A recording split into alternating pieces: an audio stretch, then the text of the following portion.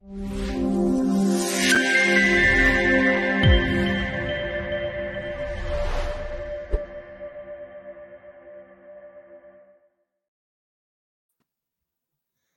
right. Hello, everyone. It is February 12th, 12 p.m. Eastern, 9 p.m. Pacific, if you're watching from the West Coast. And this is episode 9 of Business and Bites podcast.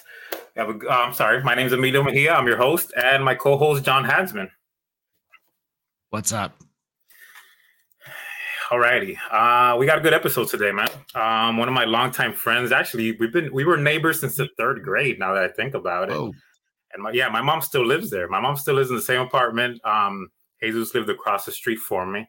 So let's bring him in. My friend Jesus de Lardilles. He is the owner of Miami Premium Enterprise. I'm sorry. How you doing, Jesus? How's it going, gentlemen? Good, man. We're fantastic. Good. I want to hear a quick story about a young Emilio before we get started. Do you have something? Well, the fact that we both lived in front of each other and our moms still live in the same place is pretty cool. Oh, man. Your mom's still there, too? Me and Emilio go way back, man. We used to play basketball. We played for like every park growing up. It was fun. Yeah, we had Was he good at basketball? Got a good child. Yeah, man. I used to hate playing against him because he was always taller than me. So he always blocked my shots. Ah, man, that's frustrating. All right, man. Well, thank you for being on, Jesus. Like I told you, I reached out to you a couple weeks ago, and I wanted to feature you on here. Me and John just kind of had to get our shit together. We can say it, right? It's a podcast. And make this work. So, as I've told you, we have this to bring value to our audience and to other business owners. And the reason that I wanted to bring you on today was just to kind of share your story. I know you've been through some ups and downs, so why don't you kind of start us from the beginning, and maybe John and I will interject here and there with a couple questions to, throw you off a little bit, and then we can go from there. All right, cool. So yeah, man, when I started my professional career, I worked in banking. I did pretty much everything in the banking industry. I worked there for 11 years. I started with Eastern Financial, which is now Space Coast Credit Union. I did 10 years there. Learned a whole lot.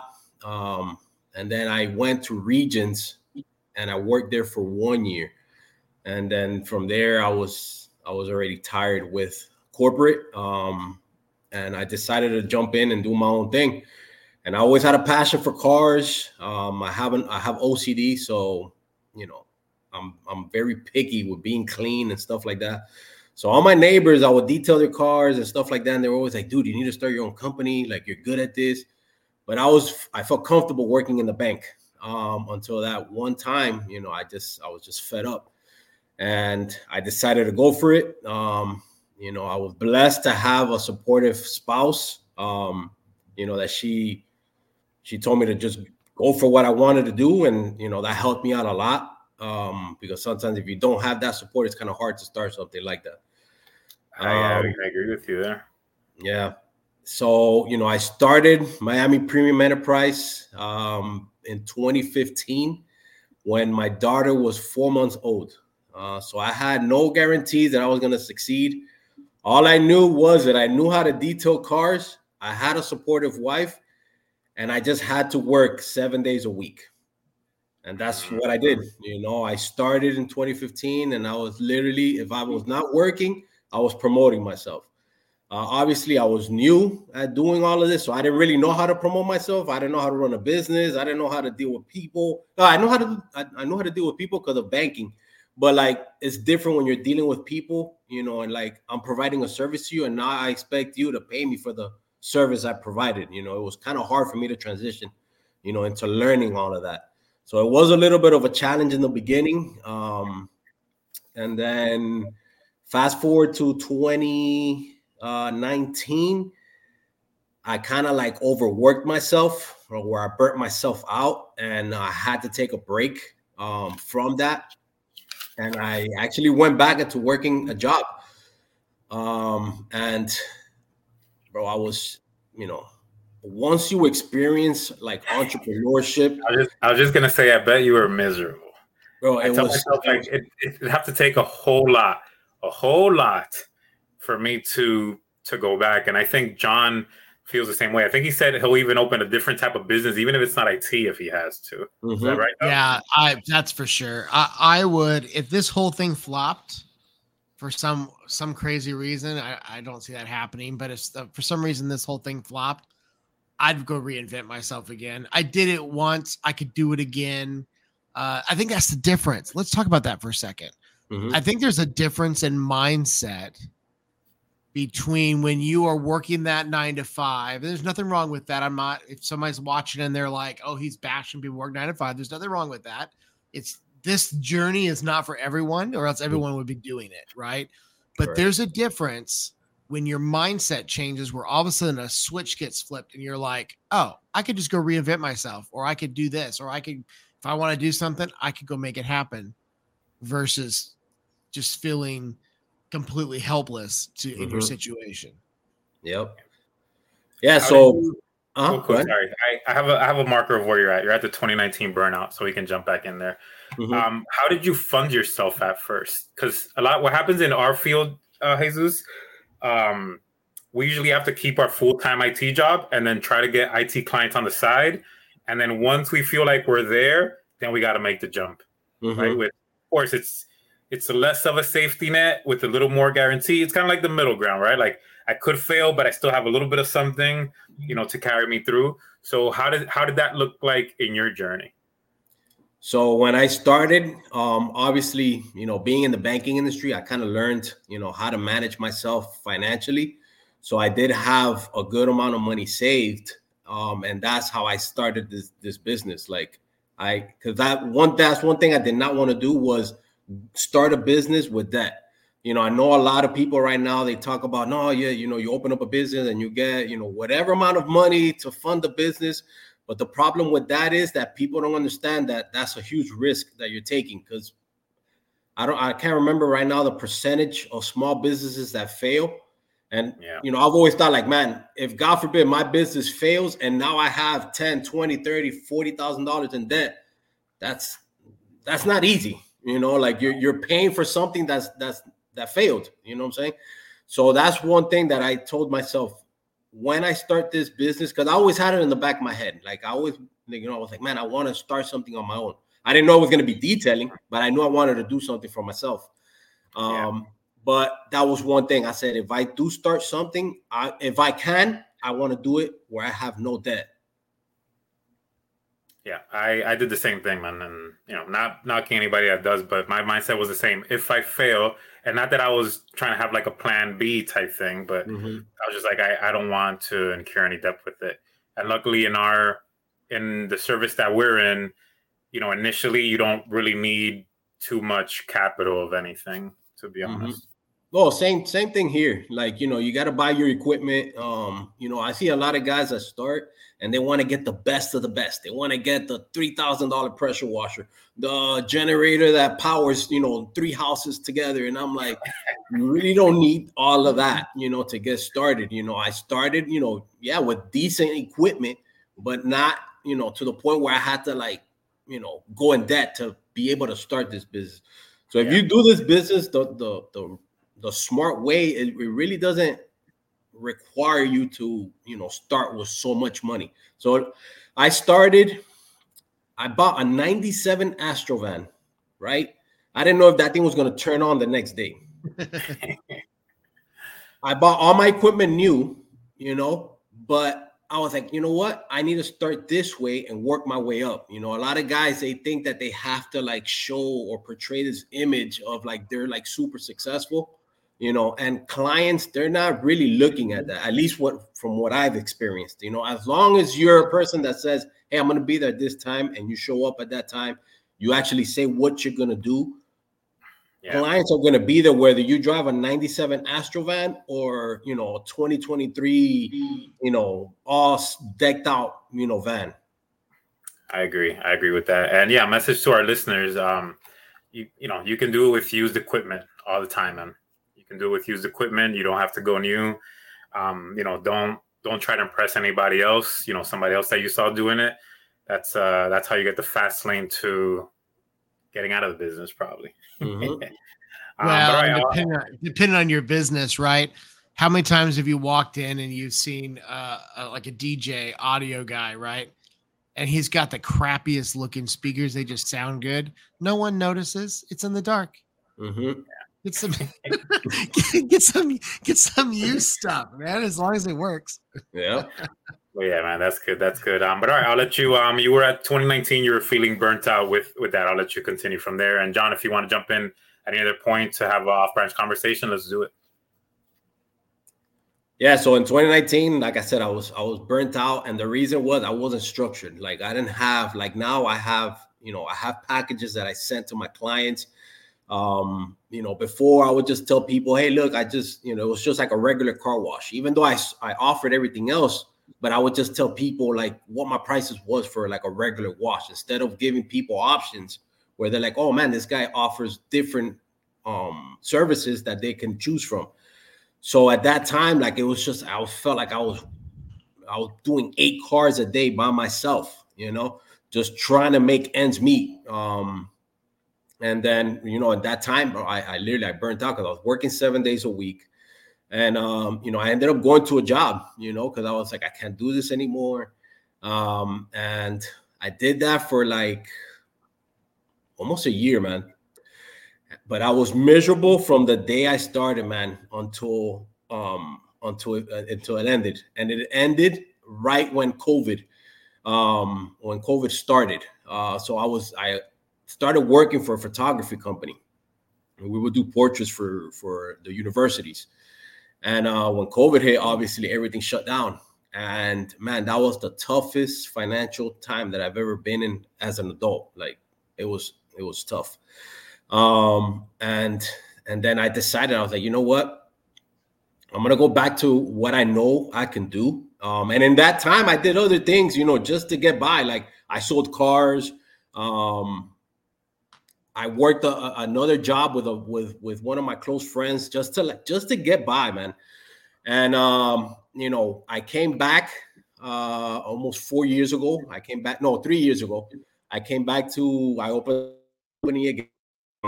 Super grateful, man. I had told my wife at that time, I was like, look, I'm going to text every client that I had. Depending on the answers that I get from them is how quick I'm going to come back, but I'm going to come back. Kid you not, man. Like, that's why I tell people, when you do good work and you build that trust with people, they'll come back. I sent those messages. I didn't even have equipment yet. I just wanted to see where I was standing, I didn't have anything. That same night, I swear to you, I had like 25 people told me, can you come tomorrow? And I was like, okay. Yeah, man. And that's when that next day I went, I bought all the equipment that I needed to start. And I started again. Just this time, I started with a different mindset. Number one, I started with a mindset that I never want to go back to where I was, struggling financially. So I still work like an animal now, but now I'm more structured in what I'm doing. My marketing has changed. I've learned a lot of things along the way, from YouTube University. I've seen other people that I've reached out to, other detailers that, been open to, kind of guiding me, because that's another thing that people struggle with, is asking for help sometimes. And I was one of those. I was like, nah, I'm not going to ask this guy, because what is he going to think about me? But, I started doing all these things, and I started, implementing all these changes. And man, like my business literally, it's blown up to the point now where like I just can't even handle the load anymore. That's I get amazing. you. Let me jump in there for a second, because you said something very valuable, and it's actually how John and I got connected, and a lot of people in our peer groups. I'm friends with competitors here locally in Miami and Miramar and Pembroke Pines that I've met through my coach in the group that John's in, and we don't tell each other like our secret sauce, but we share a lot of information. I mean, a lot, man. Like if I'm struggling with something, hey, have you guys dealt with this? How do you handle it? If they're struggling with something, they pick up and they tell me. We have like a group chat or Facebook groups. And to me, that's been the most valuable resource. I mean, of course, our coaches, have taught us all those things that you had to learn the hard way, right? You got to market like this, and this is how you got to put the business out there. and this is how you present your price. John just sent us a message and he said, you start your pricing out at the higher level first, things like that. Like coach is teaching us that, gave us like a little bit of a head start, but talking to the other people to see what they did wrong, what they did right, what worked, what didn't work, and then maybe what worked for them, maybe what didn't work for them is something that worked for you really good, vice versa. And then you exchange those and you go and you implement it in your own companies, and that's what takes you to the next level. So, don't look at them. I mean, yeah, they're your competition technically, but come on, you're telling me there's not enough cars in South Florida for everybody to eat, right? Yeah. Well, and I think that's the thing. We have this comment. Another friend of mine, Jeff Seaman, if you're watching, owns an IT company, and we actually are part of a mastermind group, and we hang out on Thursday mornings a lot of the time and talk about general stuff. A couple times we warned each other about clients who called both of us at the same time, and we're like, dude, don't do it. Right. But we have this thing that we talk about called an abundance mentality. It's just this idea that there's enough work for everyone in the city. There's enough IT work. There's enough cars to wash. There's enough people in your business. If you're a massage, there's enough people who need a massage in your city that you can get people to show up. You just have to have the right messaging, and you have to get the people that fit with you. Now, I want to go back to something that I heard, because I think this is an important lesson, because I think one of my first mistakes may have been maybe the same thing you were talking about. What it sounds like to me, and you can correct me if I'm wrong, when you first started, you had maybe lower prices, maybe to be competitive, and you were doing a lot of work for a little money. Correct. Versus later on, you mature in your business and you start raising your price to what's the standard level. And you start doing, still a lot of work, but you start making a lot of money because your pricing is right in line with where it should be. And I think, at least I did this. One of my biggest mistakes, when I first started my business, was trying to be the lowest guy in town so I could get business. Mm-hmm. And man, same thing, burn out. To the bottom. Just burn out. So I think, if I was to redo things, I would start out at if anything, the medium end between the highest guy and the lowest guy. Mm-hmm. And I would just go after it. Yeah. So one thing that I've learned in business is that your business is not designed or not everybody's going to be for your business, An ideal client, when I first started, it was that,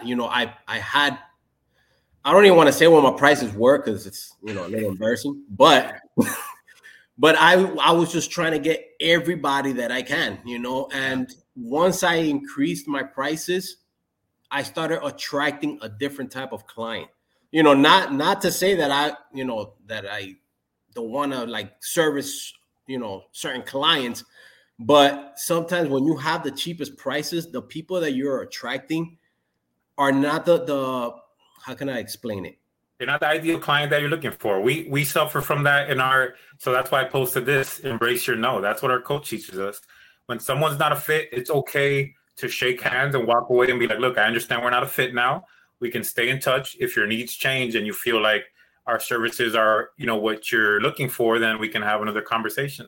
Sometimes being able to accept a no, or being able to accept that the client is not a right fit, saves your time, because you should know at this point, especially the conversation you and me were having earlier when you said you're looking for someone to hire and it's hard right now. When you're doing it by yourself, your time is everything, because you can only make as much money as your time allows you to. Yeah, you can scale and hire other people. So the faster you can acknowledge that this client is not ideal for you and walk away, the faster you get to that point where that, and especially in repeat businesses, like where you have the same customers over and over again, and you're looking at a business for a long time, you want to have the right clients. You want to have the best clients. You don't want to have people that when they call, you roll your eyes. We all do it. There's people that call and they're hard to deal with. And you are like, man, your blood pressure goes up when they call. Those aren't the right people. Mm-hmm. And And I've learned, and I really made a big choice this last year to get rid of or raise the price of the people who were asking a lot for a little. Mm-hmm. And they either decided, yeah, it's worth it, or they decided to go and find the cheapest guy in town, and they're going to get that type of service. And that's totally their choice. Yeah. I mean, that's totally their choice. And I'm okay with that. I think that one of the big things that we've worked on this year is consolidating and just going after the right people.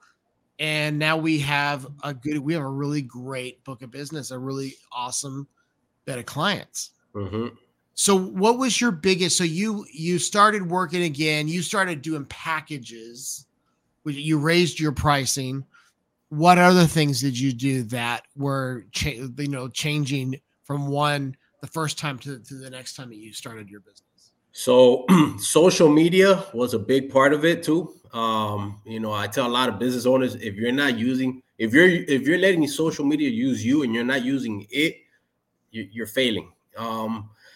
So back when I first started, I did use social media, but I would just post like a picture and stuff like that. So I've learned so many other different things. Like I've learned how to do videography. I've learned how to do editing. I've learned a bunch of new skills that I've implemented into my business that now, like I have clients that call me because I always like to know where my clients are coming from. I typically prefer like referral-based clients, like somebody that's coming from somebody that I know, because now I feel like there's some sort of trust there, between me and this new client. But a lot of people that they'll find me on social media, they're like, dude, I just contacted you because I see how organized and how, like just the layout of your page. I knew that if your page was like this, I knew you would do a good job, but all of that takes work. There was times where like I was up to like 2:00 in the morning on YouTube trying to figure out, okay, how do I do this edit? How do I, how can I make my Instagram more appealing to people? So that helped me out a lot too. Just learning how to market myself better. And I started also building my brand, not like, oh, Jesus, the detail. No, it's Miami Premium Enterprise. Like making sure that people know who my company is, not me, like my brand. Oh man. Everything, man. I walk around branded everywhere. I'm surprised I'm not playing pickleball with an AM3 shirt yet. But I have played with my hat on. I go branded everywhere, dude. Half of my closet is AM3. I'm gonna go buy me some pickleball shirts, then put my logo on them. But here's the killer point about everything that. Branded. I've said this before. Here's what I also heard you say. I'm just gonna rephrase it. You set your business up for maybe not where you are, but for where you want to be. Correct. Here's what I mean by that. You just said you created a brand that's not you. That's a company. So that means you can have employees, you can grow, you can do all the things you need to do to set your business up so that it can work eventually without you. Correct. Yeah, it's great. I love it. All right, since we're there, let's Jesus, you mentioned that you're having issues hiring. Why don't you tell us what's been your up and downs with that so we can share with our audience? So in my type of industry, like there's not, I'm not gonna say that there isn't, but at least I haven't found like people that I can trust. Like I deal with clients now, man. I'll give you an example. Today, I had a client that she left her wallet in the car, full of cash, all her credit cards. I have clients that leave their Rolexes in the car, but these people trust me. They know that with their eyes closed, they give me their keys and they know that everything is going to be exactly where it was at or organized in a better place. I have clients that give me the codes to their house. Like these people trust me. So it's like, and maybe it's something in my head too that I'm like, man, what if I hire somebody and this person comes and they take, some money from this person's wallet. Now, everything that I've worked so hard to build, I lose it in one day because of one person that wanted to take, I don't know, $1.25, from somebody's cup holder, Right. and this happens because I've had clients that I've like new clients, and so I guess like a gift that I have is that I love building relationships with people. So people they start trusting me fast.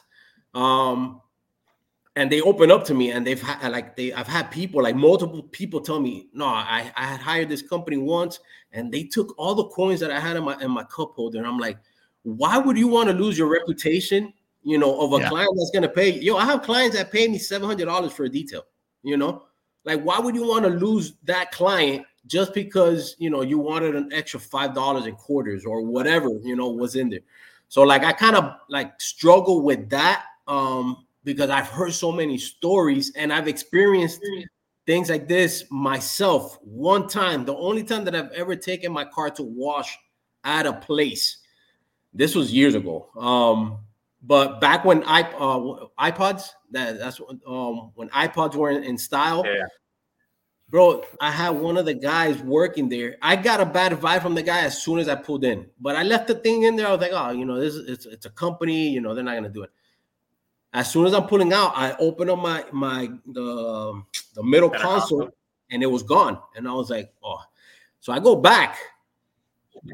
I got it back, but I'm like, it's just things like that that I've seen happen where like it scares me to bring somebody, and something like that happening to me, and losing my credibility that I've had with these clients, just for one visit that somebody, decided to do something dumb like that. I think I've got a challenge for you to help you with this. So now, Emilio, get excited because this guy's going to be at our next conference next week that we're going to be at. But I'm listening to the book by Mike Michalowicz it's called All In. And the whole book is about recruiting the right talent and creating the right culture for your business. And one of the first chapters, he takes two case studies, and I don't remember the two businesses, but they're in the same industry. It's like a Kohl's and a Sears, just picking them out. One company had less employees, had the same payroll, and killed it. The other one had a ton of employees. I think it was maybe it was Walmart and something else, but they had a ton of employees and a ton of overhead, and actually they were paying more out in payroll expenses than the other company. And one of the biggest reasons why the other company that had less employees was successful, they paid them more money, they took care of them, and they created really good culture. And they were the highest paying company in their industry. So what they were looking for was the owner was saying, well, I want to find people who work like me. Would you pay somebody really good money to work like you? Of course you would. Oh yeah, for sure. Right. So, I mean, I'd read the book. It's phenomenal. I'm loving it. I'm halfway through it. It's made me rethink like how we do things, and it's super good. But I think that some of the answer to that is we have to find people who loved what they do. Like they love the industry. They love what they do. And we want to be able to pay them a really good wage to do that work. And you'll have to create and find the right people to fill that culture. And sometimes it's like you find an entrepreneur who doesn't want to be an entrepreneur. Right? There's a ton of driven. You've met them. There's a ton of driven workers. It's a very thin line. Sometimes I wake up and I'm like, that's it. Good job. And some days I'm like, no, it's what I want to do. So, But there's some driven. There's some driven people out there who want the security of a job, but they don't want the risk. And that's the kind of people. I got a quick question for both of you. Just a quick yes or no. Sometimes I'm driving on the highway and I think about what I have and I'm like, what if this just all goes away tomorrow? Like some people say that having your own business is more security than being an employee, right? Because you can get fired. And they're probably right. But just in my mind, I'm like, what if somehow all of my stuff just gets taken away tomorrow? Like the whole business. You guys never think that? It's just me? Like how'd I get here? I do think that. But there's two parts to the coin for that. For one, I built this thing from the ground up, and I know I could do it again. The other part to that is I don't buy into the myth that we are of equal risk to an employee, because anybody can just think about it. Like we just saw in our industry, we just saw Proofpoint. Great example. Company consolidated, they're laying off 300 people, right? I get to choose my stars, and I get to choose how much I work to accomplish what I want. You don't get that in a job. Mm-hmm. You get maybe some recognition depending on your culture. You don't get that. And I'm going to say this is just John being John. I also have just this level of faith in my creator that if I lose everything tomorrow, I'm going to be okay. And really, like, what's the worst that happens? I got to go figure it out. Jesus, you're just saying that because Jesus is in the room with it. Ooh, I got Jesus juke. But, but it's true. I mean, it really is. And I've really thought I've had to sit through that.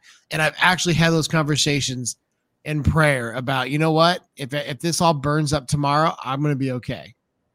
And now I can go out and risk more because I know I'll be fine.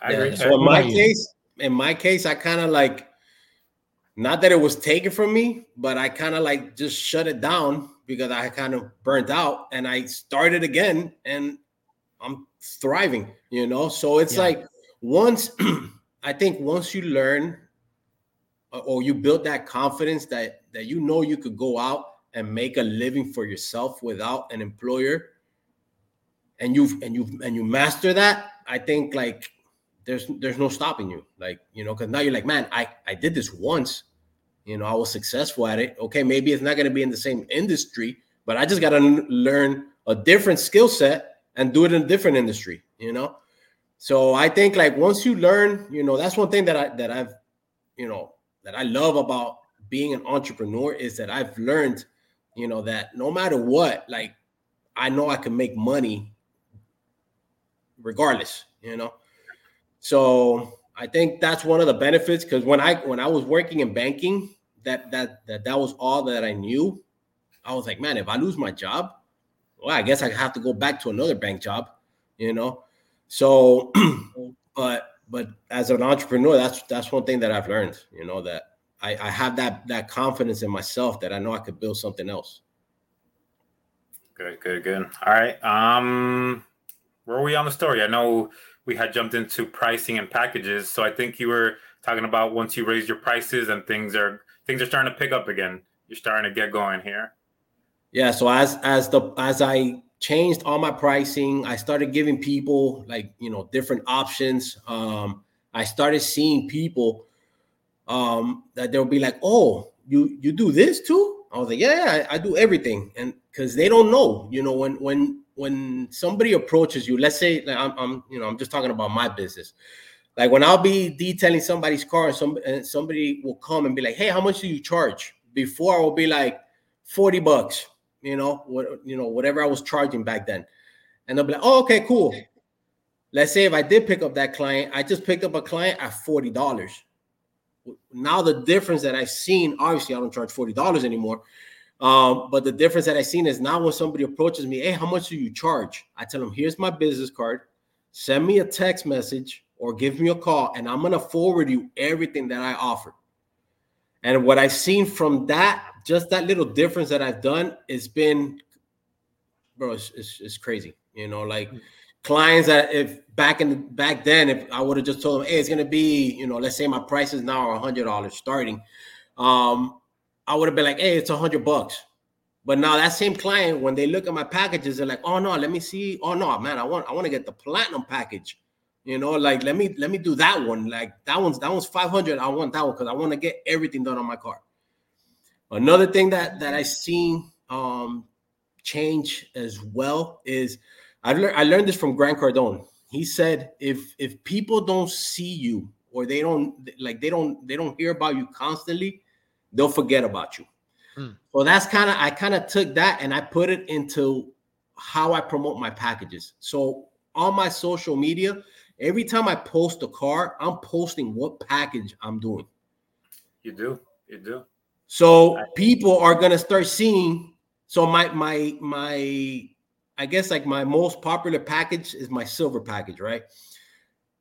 But I believe it's because people see silver package so many times on my page that when they call me, they're like, I need the silver package, you know? But now that silver package, obviously, is not like I'm just upcharging them for no reason. No, I am providing additional services. But now that service went from $100 to $200, $300, $400, you know? So I've implemented that as well. And these are things that I've learned from guys that I look up to in business. So I just gave an example, Grant Cardone. And I'm very active on my social media because of that too. There's a lot of competition in what I do. Obviously, there's a lot of people that do what I do. Not all of them do it the right way.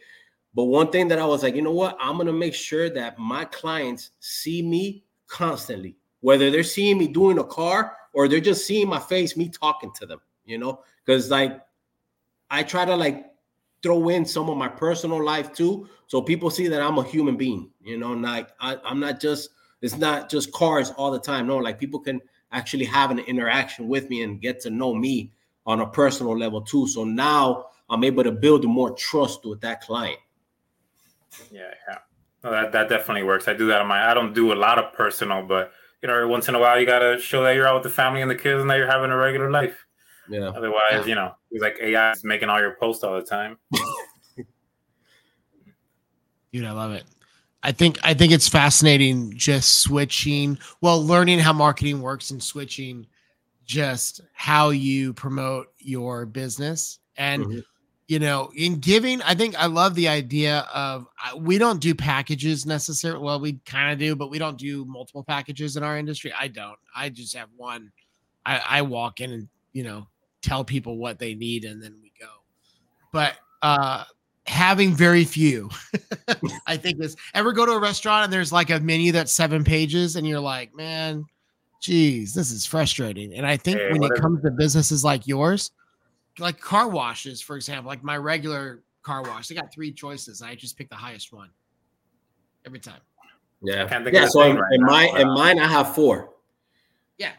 So I do 4 packages and then I have add-ons, you know, that if people want to add on. But yeah, like that's another thing too. Like if you give people too many options and they're overwhelmed because they're like, oh my God, like it's so many things. And most of the time they don't even know half of the things. Analysis, I think it's called. Yeah, paralysis. You know, they're frozen because it's just option A, option B, option C, option D. I heard you mention something, and I know a lot of times when you're doing your work, it's out on the street, so people pass by, they usually ask you something. Think about this, and maybe you've already thought about it. A QR code, like on your water tank or on the car, and when they scan it, boom, straight to your packages. Bop, bop, bop, bop. And then you can even have them booked from there, and it goes to a calendar. Hit me up after, and I'll let you know some websites you could do that stuff on, and maybe that helps you if that's something you haven't thought about. Oh no, that's definitely something I've been thinking about. You know, that saves you a 10-minute conversation sometimes, right? Let's say you're in the middle of something, somebody passes by. Not saying don't talk to them, you know, but after familiarizing yourself, look, if you just scan the QR code on the back of my truck or on the water tank, it'll take you straight to my packages. You know, give me a call, send me a text message, and then we'll coordinate your next visit. You know, lead them to your first time appointment. My marketing coach would be proud right now. All right. You have any other? Sorry, I'm not going to cut you off. Are we kind of arriving at the end of it, or you got more for us? No, man, that's pretty much it. You know, yeah, just once I changed all of that, you know, I saw the big difference in my business and in my income. You know, like, one of the things, you know, this is probably a little bit off the subject, but I'm pretty sure there's other entrepreneurs or people that are listening to this that might want to, you know, become an entrepreneur at some point in time. One thing that I tell people is have a big why. You know, like my why was I didn't want my wife working a job anymore. You know, that's one thing that I told myself, man, I'm gonna work until I achieve that. And I did. You know, now my wife is able to stay home with the kids. and be there, for them, because that was something that was very important to me. So I tell people, like, when you're starting a business, make sure you have something that's big enough, like a big enough why, that when those hard times come, that you feel like quitting, that why is going to bring you back. Like, oh no, this is why I started this, So it's a little bit off the subject, but I always like to tell people, especially people that are wanting to do something for themselves, is that, man. Oh, that's good. I was gonna ask you to give everybody one big takeaway, and you kind of jumped in and said it right there without me even having to prompt you for it. So that's good. That's a good message. Yeah, man. That's to me, that was the biggest thing, man. That's helped me, go through a lot of obstacles, because you go through a lot of things, man. Like, a lot of people want to become entrepreneurs, but they don't know how hard it is, Nobody wants to pay the entry price to success, because that bill's big. It's a big bill. Yeah, and it's not only, and it's financial, and it's emotional, and it's mental, and it's everything. And nobody wants to pay that price sometimes. Yep. They just see the good stuff. Yeah, I have people that see me now and they're like, "Damn, dude, I want to do what you're doing." And I'm like, "Yeah, but I've been at this for almost 9 years." I was like, "You should have seen me when I first started. Where I didn't have nobody, I didn't have no clients, nobody knew who I was. I wasn't making no money, because I didn't know how to charge. I didn't know any of that, So it takes time, but as long as you don't give up, and you just keep pushing at it, man, you'll figure it out. Right. And that's why we're here. I think that's the big thing that we're working on with our podcast, and the people we surround ourselves with, I think makes the biggest difference. And those are the people who keep you encouraged and help push you the right direction and say, hey, you can do this. It's funny how, I don't know if this happened to you, but how many people, when I said I was going to quit my job, they're like, why? Right. I had so many people question my decision-making. And why would you want to go work for yourself? I was like, well, I can tell you a couple of reasons why. You're one of them.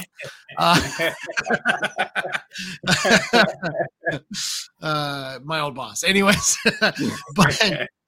but like, I think that goes down to, I guess what I was trying to say was, the more we surround ourselves with the right people, the more we surround ourselves with the right, like, you're listening to podcasting, you're listening to writing, you're reading books, listen to books like we are, and we figure it out and we move on to the next thing. And here's what's cool is, if you're like us, we're constantly developing ourselves, and in 5 years we can do another episode and see where we're at. And I think with the right mindset and the resilience and the persistence, we can literally do anything. And I firmly believe that you're going to just keep on killing it. I appreciate that. Yeah, man. I'm going to finish this with a quote that I actually sent Chris. Go ahead. And so this is from Calvin Coolidge, an ex-president. He said, "Nothing in the world can take the place of persistence. Talent will not. Nothing is more common than an unsuccessful man with talent. Genius will not. Unrewarded genius is almost a proverb. Education will not. The world is full of educated derelicts. Persistence and determination alone are omnipotent." Yeah, I think one of my biggest takeaways from Chris's last event was, you can't do the right thing for 30 days and get the wrong results. And that's what I've been since November. That's what I've been on with my networking, with my events, with my table and booth setup that you guys just saw me post a week or two ago. So yeah, man. Jesus, thank you very much for joining us, man. I'm going to give you a minute or two. Tell the people about Miami Premium Enterprise. Let me go ahead and put your information on here so they know how to contact you. Let them know what you do, your specialty, anything you want to let the people know. So pretty much Miami Premium Enterprise is a company that services any type of vehicle. We do all type of detailing, from maintenance details to full details. If you wanted to reach my company or reach me, you could obviously call the phone number in the bottom that you see there, the 786-838. 3560, or a lot of people reach me through Instagram, which is Miami_premium_enterprise. So I get a lot of people that reach me out through there. The majority of the people reach out to me through Instagram or text message. But if you're looking for a company that's reliable, that you can trust, Miami Premium is that company. All right, man. Thank you. Well, again, thank you for joining us. Like John said, in a couple of years, let's all level up and let's have this conversation again, and then we'll talk about from now to then, what we changed, what we not, and we'll give some people some more content to digest. For sure. Awesome. Right, thanks for being here. Thank you, gentlemen, for having me. No problem. All right. Man, I love it. I love these conversations. Yeah. It's all, and not saying that he failed, but it's always good to fall, fail, whatever you want to say, upward. And that's the score. That's how you know a real entrepreneur, right? They get up and do it again, or they do it better. From what they learned, versus just throwing your hands up in the air and being like, I'm done with this and I'm never doing that again. You know what I mean? So that's man, I love it. That's a great story. So cybersecurity, I sent you, and I hope you got the message. I did get the message. You dealt with business enterprise, business compromise. I had a business email compromise this week, and I want to explain for our audience, number one, what is a email business compromise? Because I think that one of the biggest things I hear from people when we're doing the sales process or we're talking to people about cybersecurity, they say, well, I don't need that crap. All my stuff's on the cloud. Yeah. And so I have a company that has been doing business. They've been a client for a couple of years. They're on a cybersecurity package. Two of the principals got phishing scams this week from one of their clients. And it looked so real because it was a document, and they normally exchange documents back and forth with them. It looked so real that they clicked on it and they followed the prompts to put in their Microsoft information. And they even clicked the authorize for two-factor identification, all of it. So yesterday I was playing pickleball because that's what I do on Mondays and Thursdays. I was playing pickleball a little bit early. I was playing a little hooky, got off a little early when I played pickleball. And my guys were teamsing me as I'm looking at my watch while I'm trying to swing, and that was a bad game. I lost. Anyways, so they said what was going on, and we just immediately saw where it was at from Russia, locked the accounts down, and did all the steps. And I want to talk about why this is important to realize. So threat actors were in for around an hour. Like, that's not like no time would be better than an hour. But the reality is the average time that someone is in an email compromise, so the average time that a threat actor is in email for somebody who's not monitored is 120 days. I thought it was 60 days, but still a lot. I think the newest one. Yeah, I don't know. I think it's 100 between 100. We'll just say between 120 and 60 days. I'm shooting from the hip. I'm not going off any data that I think I saw. I'm shooting from the hip. I grabbed it off my slideshow. That's how I know. So got it. But even then, so you think say 60 days or a month or 2 months versus 1 hour. So in the end, the threat actors from all of the research and looking into the event, they looked at 2 documents. They just previewed 2 documents, no downloads, no emails gone out, none of that, versus the other client who sent them this stuff had probably had the threat actor in their system for at least a week. I'd be willing to bet before they started sending out emails. And this is where we want to talk about, like, it's really important to take steps to be monitoring your email system to make sure that if someone logs in from outside the country, or if all of a sudden somebody mass downloads a bunch of files.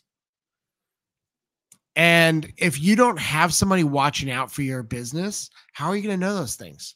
they're thrilled. I got off the phone with talking to 2 of the principals today, and they're like, "Thank God." You just re-signed your contract for the next 6 years. Exactly, by the way. right? You know that. Because you're not losing that client for the next 6 years unless you do something really, really bad to lose them. You have that client for the next 6 years at least. Right, because they literally just saved. They could have been in a worse position, and I actually said, "Hey, have that other client give me a call, and we'll see if we can help them fix that problem and not have that happen to them again." Because I guarantee you, that could be the easiest referral you get in a long time. Yeah, right. Exactly. But here's what the point of why I bring this up. It's not the toot the horn, although I'm feeling pretty proud of our team. It's really for us to take a step back and realize that you can't just believe that because it's on the web it's safe. I think you're equally as unsafe having a server, maybe even more so than you are on the cloud. But every single one of those things, you can't stop mistakes from happening. And with all the tools in the world, I can't stop somebody who gives away their 2-factor authentication and gives away their information. There's nothing I can do about it. Yeah. And it goes back to we've got this book that I released, which I don't have. I've got them in boxes over here in my truck, but talking about just the title of it is that that your business will be hacked. And even with all the tools in the world, which we have deployed, it didn't stop somebody from Russia logging in because the client messed up and gave their information away. But what we did do is we kicked them out. I'm sure that Russian was cussing because all of a sudden he gets log on screens and he's locked out and he can't get back in. And he's lost his opportunity. Now he's got to go move on to the next one. Yeah, I tell clients, it doesn't matter how many security solutions I put in place. If you give somebody your username, password, and your 2-factor authentication, they have access to anything that you had access to. Absolutely. And now they have a playground to jump around in. Absolutely. So, and that's what we talk about. We've talked about this on multiple occasions. I know. I need to actually have one out. Bring me a copy, and I'm going to bring you a copy of mine. Okay. We'll exchange next week. Okay, we'll exchange, and then we'll show each other's books at our next podcast.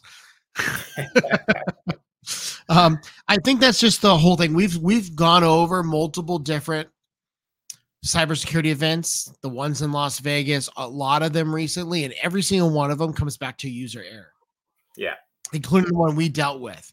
And the big question is, are you going to create, we talked about that 2 episodes ago, are you going to create a culture that gets your people ready to look for the correct type of, or they're going to be able to spot cybersecurity phishing emails or take the right steps?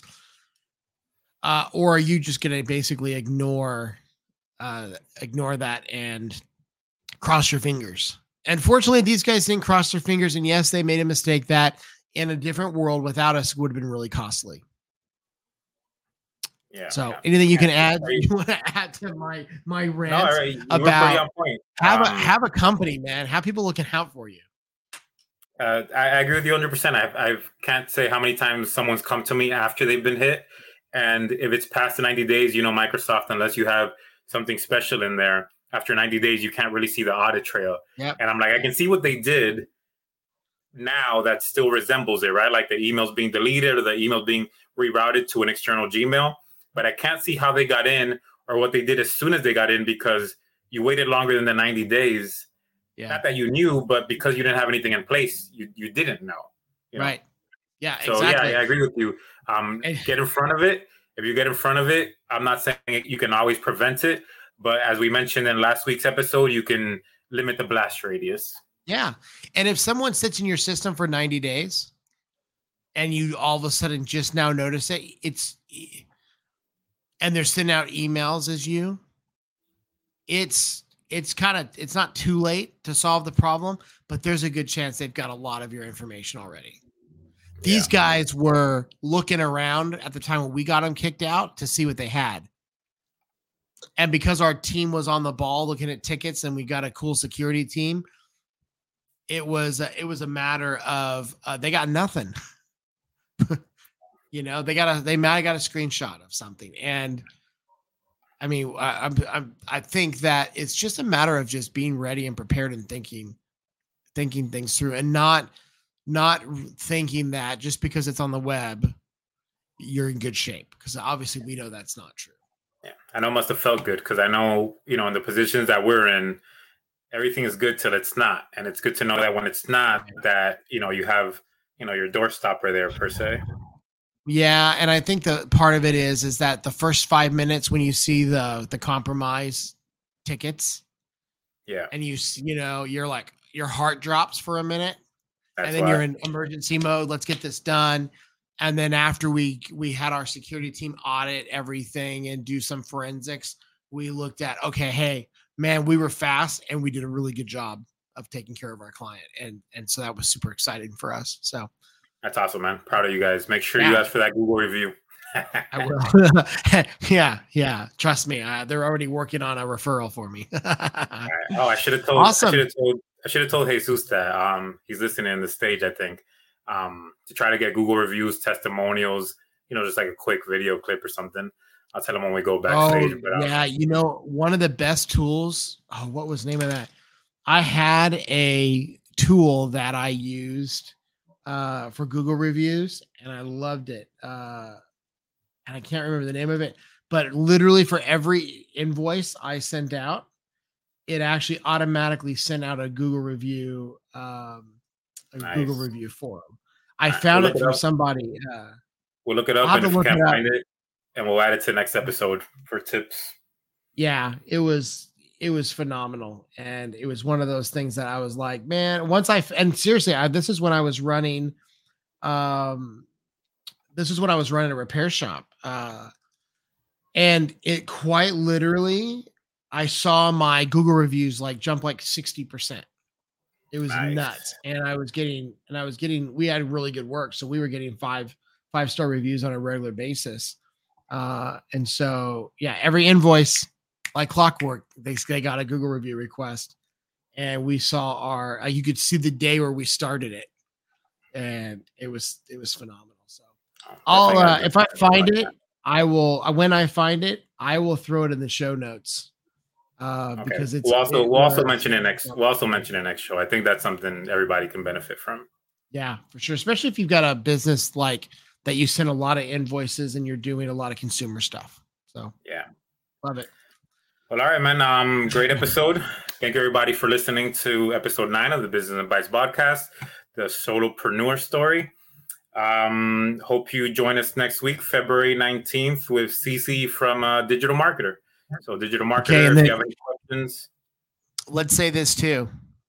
Keep your eyes open on Facebook, because we're going to post some crazy stuff probably from Phoenix. I don't know what it's going to be, but we're going to probably do some interviews. We're not that kind of stuff. We're going to do some interviews. We're going to meet with people. We might sit down and steal. I bet Chris is going to be doing his podcasting seats again. We might steal his chairs. We'll see if he lets us. I'm with that. And we're going to do some cool stuff. I'm excited for this next week, and I look forward to, seeing you guys, again. Hey, don't forget to leave some posts, some comments. And if you're watching this online, Facebook or LinkedIn, or if you're watching on, I'm starting to see traction on Apple. So leave a review. That'd be phenomenal. We are grateful that you're here watching with us, and we'll see you next week. All right. Later, everybody.